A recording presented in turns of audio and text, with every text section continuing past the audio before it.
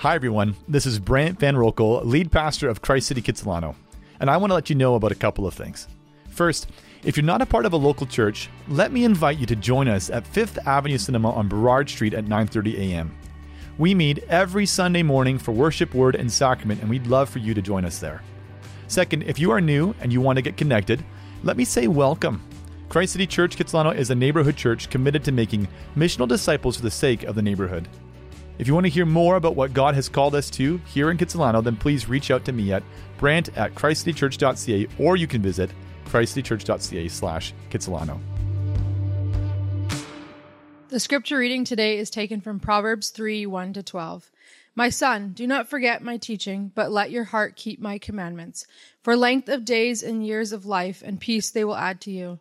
Let not steadfast love and faithfulness forsake you. Bind them around your neck. Write them on the tablet of your heart. So you will find favor and good success in the sight of God and man. Trust in the Lord with all your heart, and do not lean on your own understanding. In all your ways acknowledge him, and he will make straight your paths. Be not wise in your own eyes. Fear the Lord and turn away from evil. It will be healing to your flesh and refreshment to your bones. Honor the Lord with your wealth and with the firstfruits of all your produce. Then your barns will be filled with plenty, and your vats will be bursting with wine. My son, do not despise the Lord's discipline, or be weary of his reproof. For the Lord reproves him whom he loves, and as a father, the son in whom he delights. This is the word of the Lord. You may be seated. And as you're seated, again, let me welcome you here. My name's Brant, one of the pastors here, and I want to invite you at this time to join with me in a word of prayer as we turn to the Lord for his help. God, we ask that you would open our eyes to see wonderful things in your word. God, it's so beautiful and good that you've given us a wide diversity of kinds of literature in your Bible. So much for us to learn and to grow in as we study it. But God, we confess that we need your help this morning. And we ask that by the power of your Holy Spirit, you would work. You would cause this word on these pages to come to life and to take root into our hearts, to change us to become more and more like Jesus, to love you, to serve you, and to follow you faithfully. We ask these things in Jesus' name. Amen. Well, we are in the book of Proverbs this morning, and we are in our second sermon in our series on the book of Proverbs. And if you haven't yet listened to the sermon that was preached last week, the introduction to the book of Proverbs, I want to encourage you to do that because there's some important ground that we covered there that will set us up well for the rest of the series. And now we're in sermon 2, which is an intro sermon of sorts, again, but in a different direction, as we'll see in a second. And then the rest of our series, we're going to cover specific topics in the book of Proverbs. So we'll be immensely practical in looking through each of those topics in turn. And last week, as we began, we learned about the necessity of discipline and growing in the fear of the Lord in order to become wise. This Proverbs is all about becoming wise.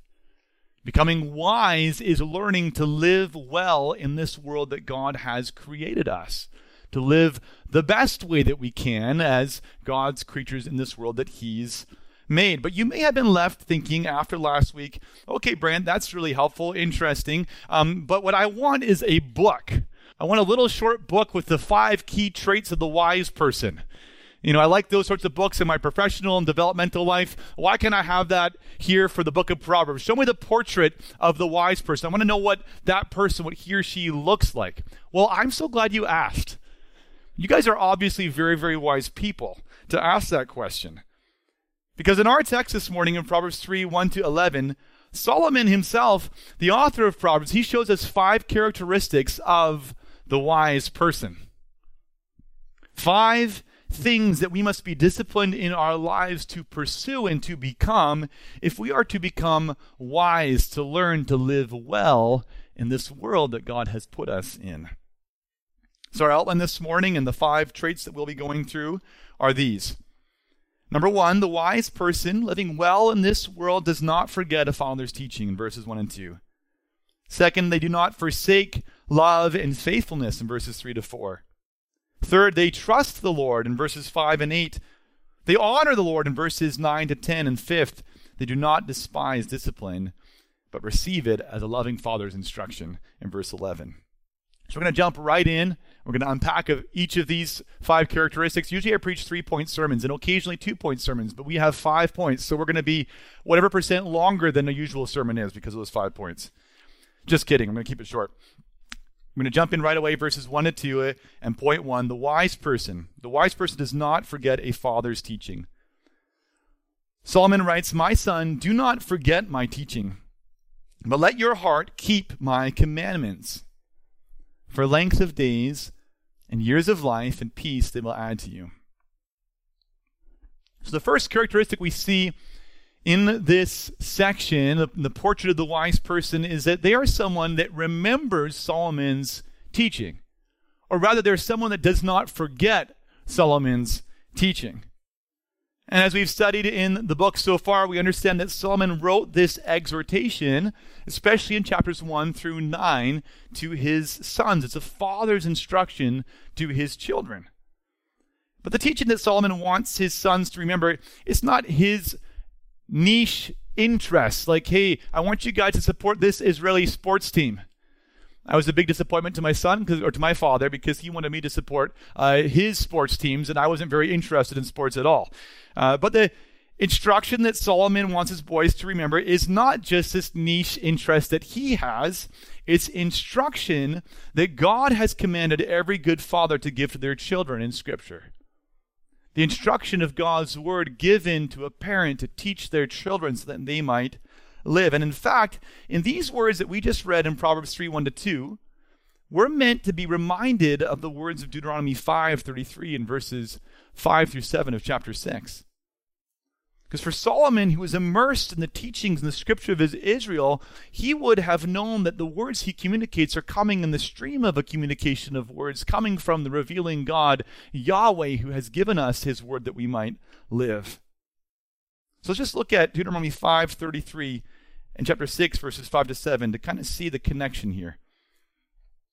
There, Moses instructs the people of God, after they're liberated from Egypt, before they enter the promised land, these words: "You shall walk in all the way that the Lord your God has commanded you, that you may live, that it may go well with you, that you may live long in the land that you shall possess. You shall love the Lord your God with all your heart, with all your soul, with all your might. And these words that I command you today, they shall be on your heart. You shall teach them diligently to your children. You shall talk of them when you sit in your house, when you walk by the way, and when you lie down, and when you rise." See, Solomon, in instructing his sons, is directly in line with this text, saying, listen to my teaching as I instruct you as we walk on the way, as we lie down, as we live our lives together. He wants to instruct them in the word of God that they would live well for the glory of God day in and day out. Now, I do realize this morning that not all of us had wise and godly parents who instructed us in the word of God, who taught us to live practically and obediently to what Scripture says. But I want to say to you that regardless of whether you've had a literal father or mother who has done this, the Proverbs, by the way, very big on a mother's instruction as well as a father's instruction. Regardless of whether you've had a literal faithful father or mother, you have had many spiritual fathers and mothers by God's grace to you in the church. This is a place of spiritual fathers and mothers instructing one another in the fear of the Lord according to his word. Of course, in the church, we have the elders who are responsible for guarding the doctrine and protecting the teaching of the church and instructing all of you, shepherding alongside of you to teach you the ways of Scripture, to obey the Bible. But there's also leaders in the church. And actually, Paul says that you also to one another are to be voices of the word of God to each other.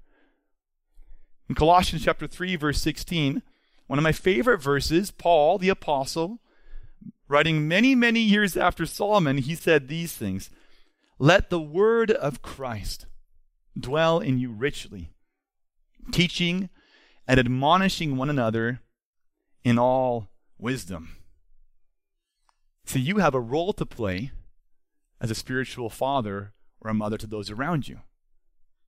And if you're here in this community, you have a role to play also in receiving admonition and exhortation and rebukes and encouragements from others. We're all part of this. The question, though, is this: what effort are we willing to make not to forget what we've learned?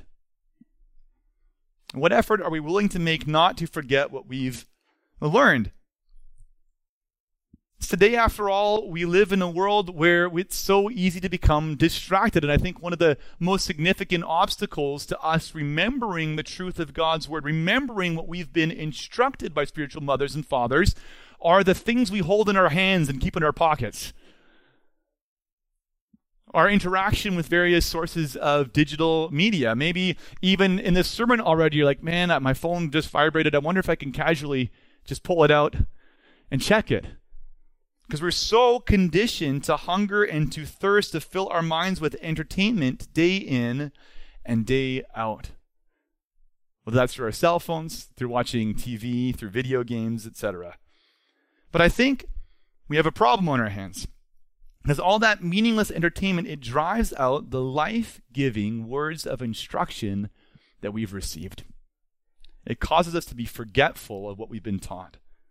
So, on your journey to become the wise person in Proverbs chapter 3, can I encourage you and can I challenge you? I'm doing it in a couple of very practical ways. First, I want to encourage you to take time to cut out the distractions that are keeping you from remembering. I want to challenge you to start to put into your regular rhythms of your life hours and days and weeks even where you don't consume media for your entertainment. Periods of fasting from that in order to remember and absorb the Word of God. Second, I want to encourage you to have regular hours and days and even weeks perhaps where you aren't on your phones at all. Are there times in your life when you can just put that thing on the shelf and leave it there? Let that be a blessing to you to start to cultivate your heart to long for and to seek out other things. I also want to encourage you to start to bring positive inputs into your life. And you can begin by simply writing down in a journal the things that you are learning from the Word of God. Write down what you've been instructed. If a passage of Scripture or a verse stands out to you, why don't you write it out? My wife does this all the time. She writes on Post-it notes and puts them all over our home, verses that have stood out to her, verses that have been spoken to her, verses that have challenged her. So our house is just this potpourri of verses slapped on all of the walls. But it's a blessing to her, to me, and to our children. It helps us remember. See, I know that you are all smart people who've memorized and studied many different things in your lives. But none of the things that you've studied come with the glorious promise of remembering the Word of God taught to you in these verses. My son, do not forget my teaching, but let your heart keep my commandments. For a length of days and years of life and peace they will add to you.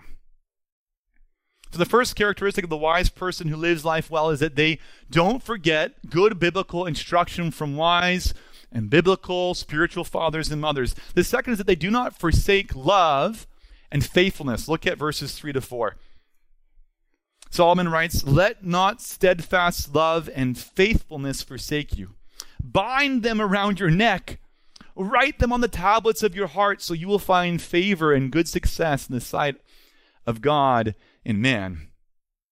Love and faithfulness are the topic of these verses. Two Hebrew words to hold on to as character traits of our lives. Two Hebrew words. The first, that steadfast love. That love is the word chesed. It's translated love here. The other one is emet, and that is translated faithfulness. And chesed in Hebrew is the idea of a loving commitment to another person for their good through thick and thin. If you're wondering what that can look like concretely, it's a dogged loyalty. A dogged loyalty is a good translation of chesed. And emet communicates a complementary idea, the word translated faithfulness. It communicates faithfulness, or we could say truthfulness. Because a person who is faithful, who is an Emmett person, they do what they say they will do. They keep their word. They're dependable. And in Scripture, as Solomon writes this, he knows that the model for faithfulness and love, for loyalty and dependability, it's not us. He knows it's God. God is the one over all who is faithful and true, dependable and loyal. And as he wrote these words, it would have been easy for him to remember all the stories of God's patient, steadfast love and faithfulness to the people of Israel, as he loved them, rescued them from Egypt, as he fulfilled his promises and gave his own father David the kingdom.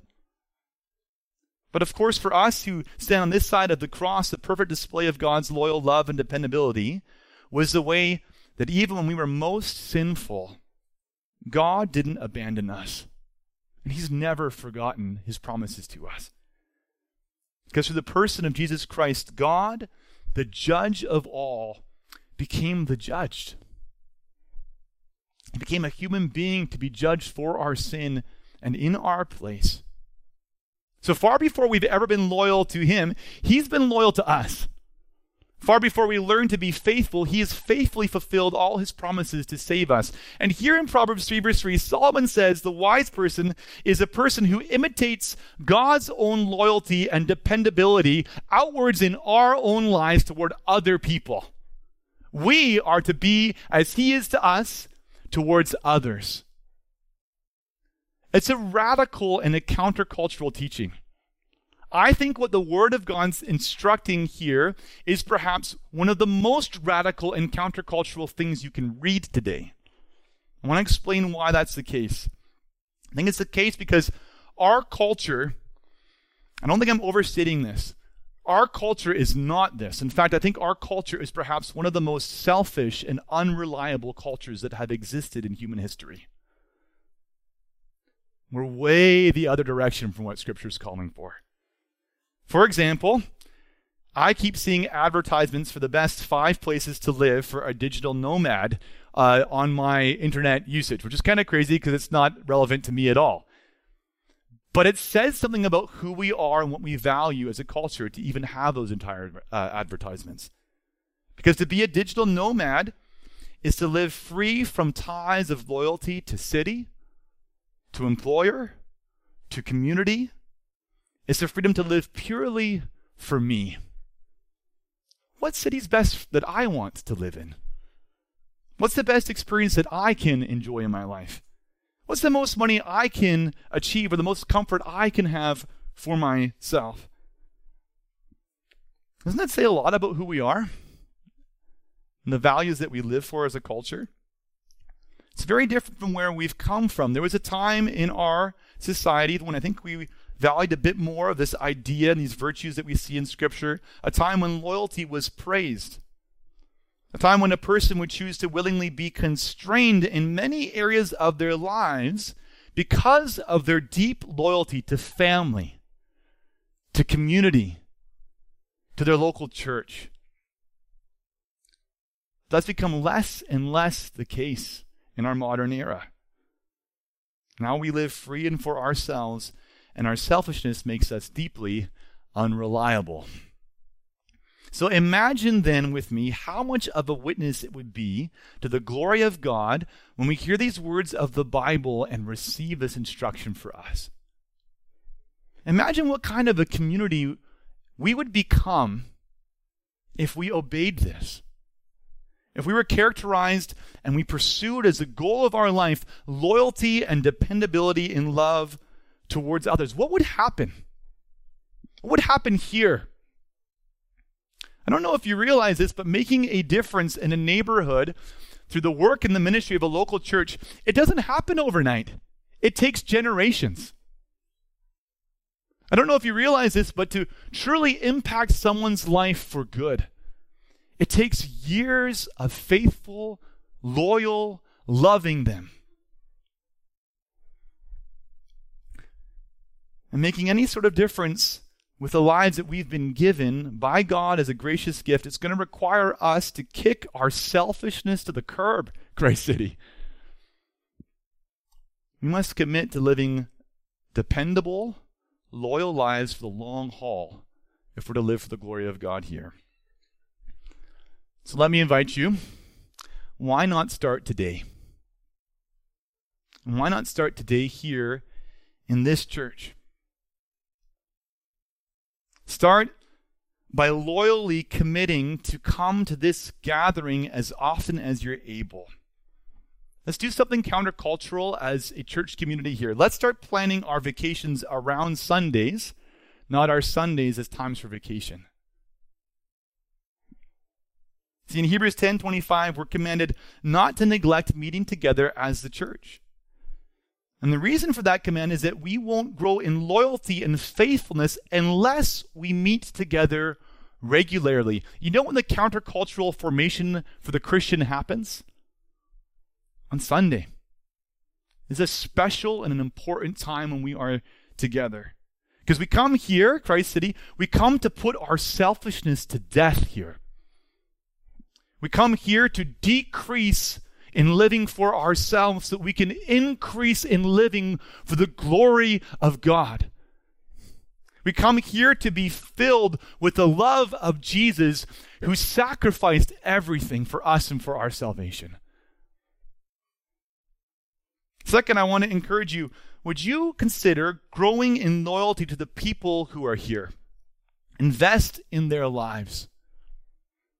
I want to encourage you to prioritize building friendship and community here in this congregation, but also here in this neighborhood. So the price of loyal, dependable love is very, very high. It's costly. It requires great personal sacrifice. In fact, it cost Jesus his life on the cross for you. But the reward of a sacrificial life of loyalty and dependability is a full life. A life that brings life to every person you touch. A life that when you are dead and gone will have been useful and have mattered for something. So which will you choose? Selfishness or loyalty? Flakiness or dependability? Only one path will lead to your life. Verse 4, to your life finding favor and good success in the sight of God and man. It's challenging, isn't it? So the wise person, they remember the word of God they've been taught. They are loyal and they're dependable. And third, they trust in the Lord with all their heart. Look at verses 5 to 8. Solomon writes, trust in the Lord, in Yahweh, in the covenant God who's revealed his words to us in Scripture. Trust in him with all your heart. Do not lean on your own understanding.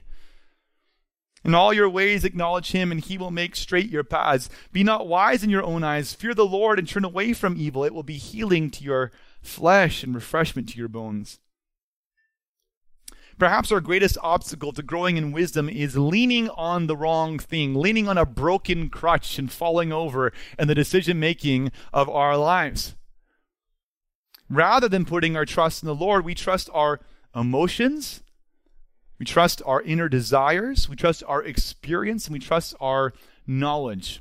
It's usually the things that we base our decisions in life off of. But trusting in those things, I want to show you, is very problematic. If we don't have time to run through these things a lot, we can talk about it after the gathering if you have questions. But I want to show you at least a couple of reasons those things are problematic. For example, when I trust my emotions, man, I've come to realize that that distorts my reality, not clarifies it. I mean, it feels very real, but the next day it's not real at all. Or when I turn instead then to try to base my decision-making off of my inner desires as sure guides of what will lead to my happiness, I mean, that's just crazy. I think we kind of all know that. No one thinks that they should trust their desires to go to the refrigerator as a sure guide to life, right? We need to curtail our desires and bring them into line with a greater truth that we live for. Or experience then. What about that? Can we trust our experience? Can we trust that as a foundation for our life's decisions? Well, no, obviously not, because nobody here has had very many experiences. Not nearly enough to steer us towards what is right and will lead to a good outcome on a regular basis. So then, instead, perhaps we should just trust in reason. That's trustworthy, isn't it? Well, no. Because even the smartest of us has a ridiculous small amount of knowledge. Even the most knowledgeable don't know that much. And what that means is that even the most knowledgeable have to trust a community of other people, their data and their conclusions. And you know what? I hate to break it to you folks, but none of us have some kind of a inner self-correction thing going on in our brains that can keep us from error in the conclusions that we make. So often we are absolutely convinced that this is the right path because my reason has worked it out, and we're wrong. And we're wrong. So if our feelings and our desires and our experience and our reason are unreliable to show us how to live well, then that means we're in the dark. Who's going to show us how to live well? Where can we go to learn to live wisely? You got to turn to the Creator God who made us, who made this world that we live in, who loves us, who knows how we operate, and He knows how it will be best when we live according to His instruction. He says to us through Solomon, trust in the Lord with all your heart. Our city, trust in the Lord with all your heart. And do not lean on your own understanding. In all your ways, acknowledge Him. You know, that word acknowledge is a little bit weak. In Hebrew, it's just in all your ways, know Him. It's a relational word. Saying in all your ways, know the Lord. Walk with Him in relationship. Pray to Him. Seek His direction and His will. In all your ways, acknowledge Him, and He will make straight your paths. This God wants relationship with you. Let Him correct you according to His word. Because when we do this, there is great reward. Solomon continues in verse 7, be not wise in your own eyes. Fear the Lord. Turn away from evil. It will be healing to your flesh. It will be healing to your flesh and refreshment to your bones. Don't we want healing and refreshment? I mean, we all do. We're all constantly looking for those that will guide us into healing and refreshment, to restore the deep psychological inner person of who we are. Maybe the reason we're suffering is because we do not trust the Lord to guide us. And the reward for trusting the Lord is healing, a deep restoration of our inner person. So we're to remember the teaching, to be loyal, we're to trust in the Lord. But the fourth trait of the wise person who lives well is that they honor the Lord. Look at verses 9 to 10. Honor the Lord with your wealth and with the first fruits of all your produce. Then your barns will be filled with plenty and your vats will be bursting with wine. Look, we all want to prosper. But the only way to truly prosper in life now and for eternity to come is to put the Lord first above everything else in our lives. The first fruits that Solomon writes about here, they're the first fruits of the harvest. They were the first fruits in this agrarian ancient culture to ripen. And it was these that the people were supposed to bring as sacrifices to the Lord, sacrifices of thanksgiving and of worship and of honor to Him. But it was a troubling thing to do because the first fruits were not a guarantee that the rest of the crop would ripen afterwards. So it was tempting for them to hold back the first fruits. Not to give what was first, but to take care of themselves first and only give to God what was left over. Sound familiar? Sounds familiar to me. That's often how I live my life. But the heart of the wise person is different than that. Because the heart of the wise person here, they're not stingy in their relationship with God. Because their first priority, their very delight, is His honor over their honor. His glory over their glory, His praise over their praise, His excellence and His worth far above everything else in life. And they're content to grow smaller and smaller and smaller as He increases greater and greater and greater through the life they've been given. And they give to Him first. First, from their finances, as they generously support the work of His kingdom, the work that we are doing, by the way, here as a church. First, from their time and their energy, as they prioritize serving Him, living for Him. In this first relationship with God, where He is first in everything, they are richly and abundantly blessed. Now, we have to say, it is a fallen and broken world. So don't read this as a promise that if you want to be healthy and very rich, just give to God first. There's no guarantee that that outcome will be the case. But putting God first will be great prosperity to you in the most important ways that you can imagine. It will result in a life well lived. It will result in blessings of beautiful relationships, in peace, and in confidence, and this is best of all, before God when Jesus returns to judge the living and the dead.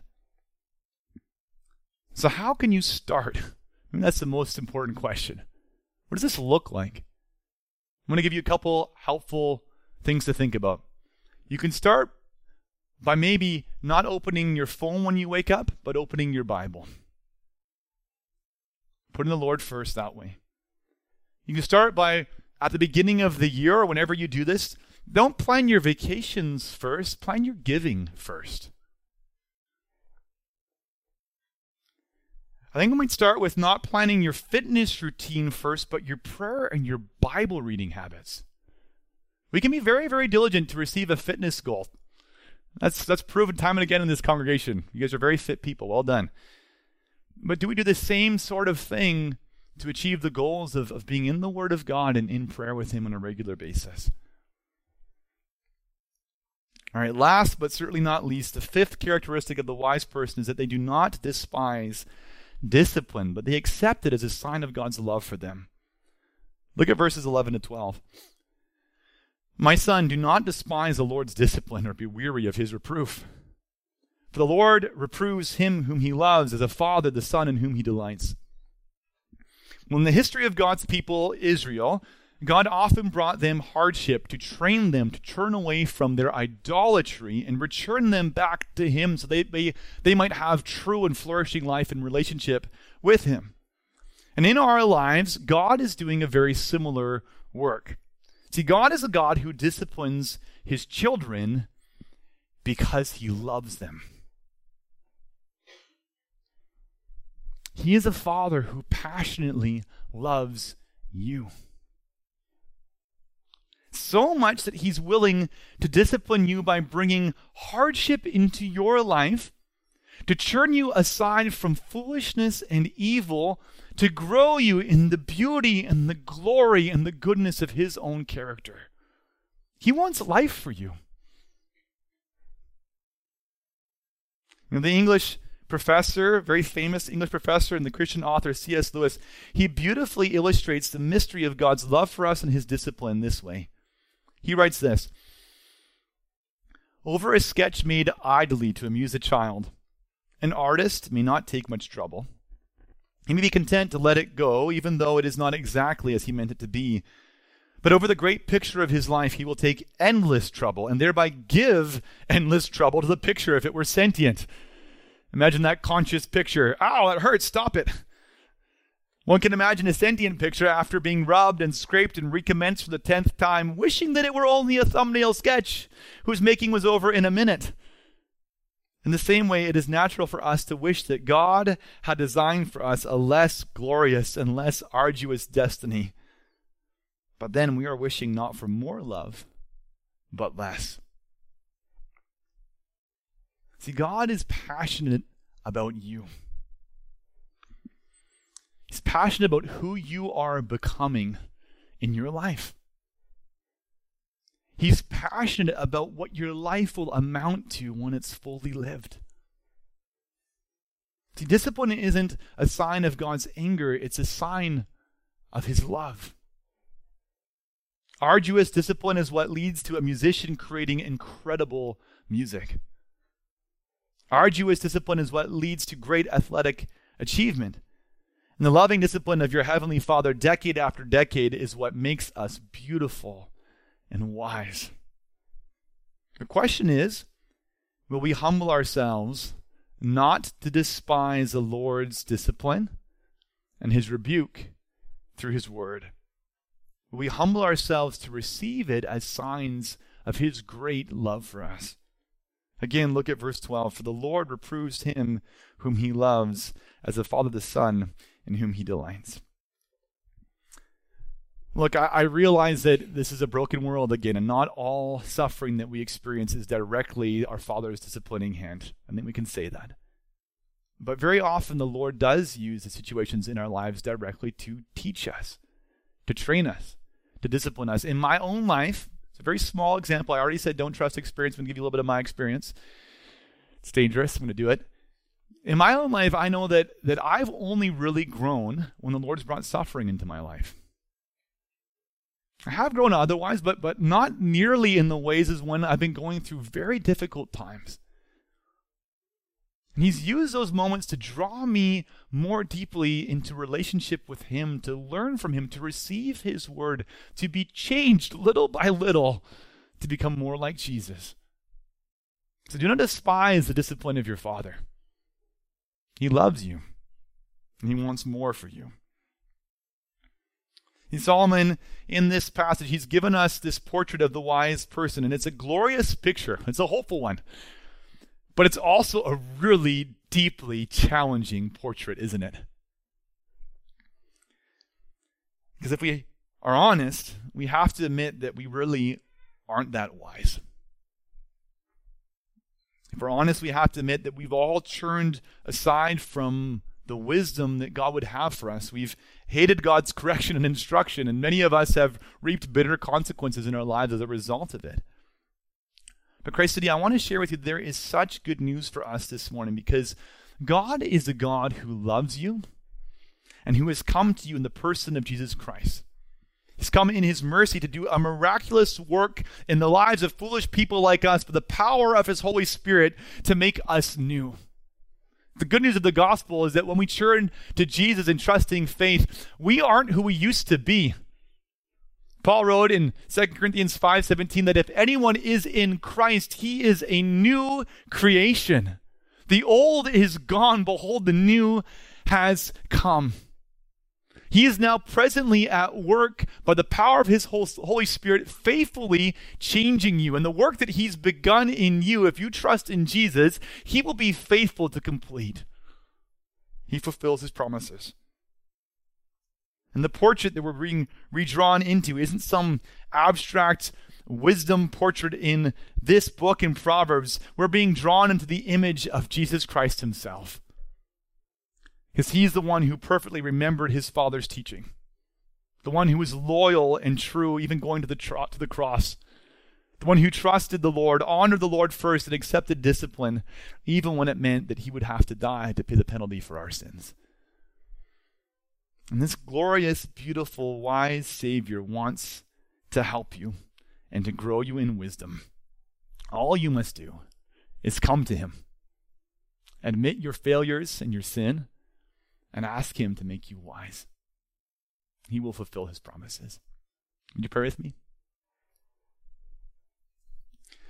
Lord, we come to You this morning and we ask that You would do a great work in us through this sermon, through this passage, through this series, that we would come out the other side of September much wiser than we presently are. Lord, that we would grow to glorify You in our lives as we look more and more like Jesus because of Your gracious work in us by the power of Your Holy Spirit. For any of those that have not yet trusted in Jesus in this room, Father, I pray that You would turn them to You, that they would see the beauty and the goodness and the wisdom of Your word, and they would hunger and thirst for more life than they've yet found on their own, that they would find it in submission to You. We pray this in the name of Jesus Christ. Amen.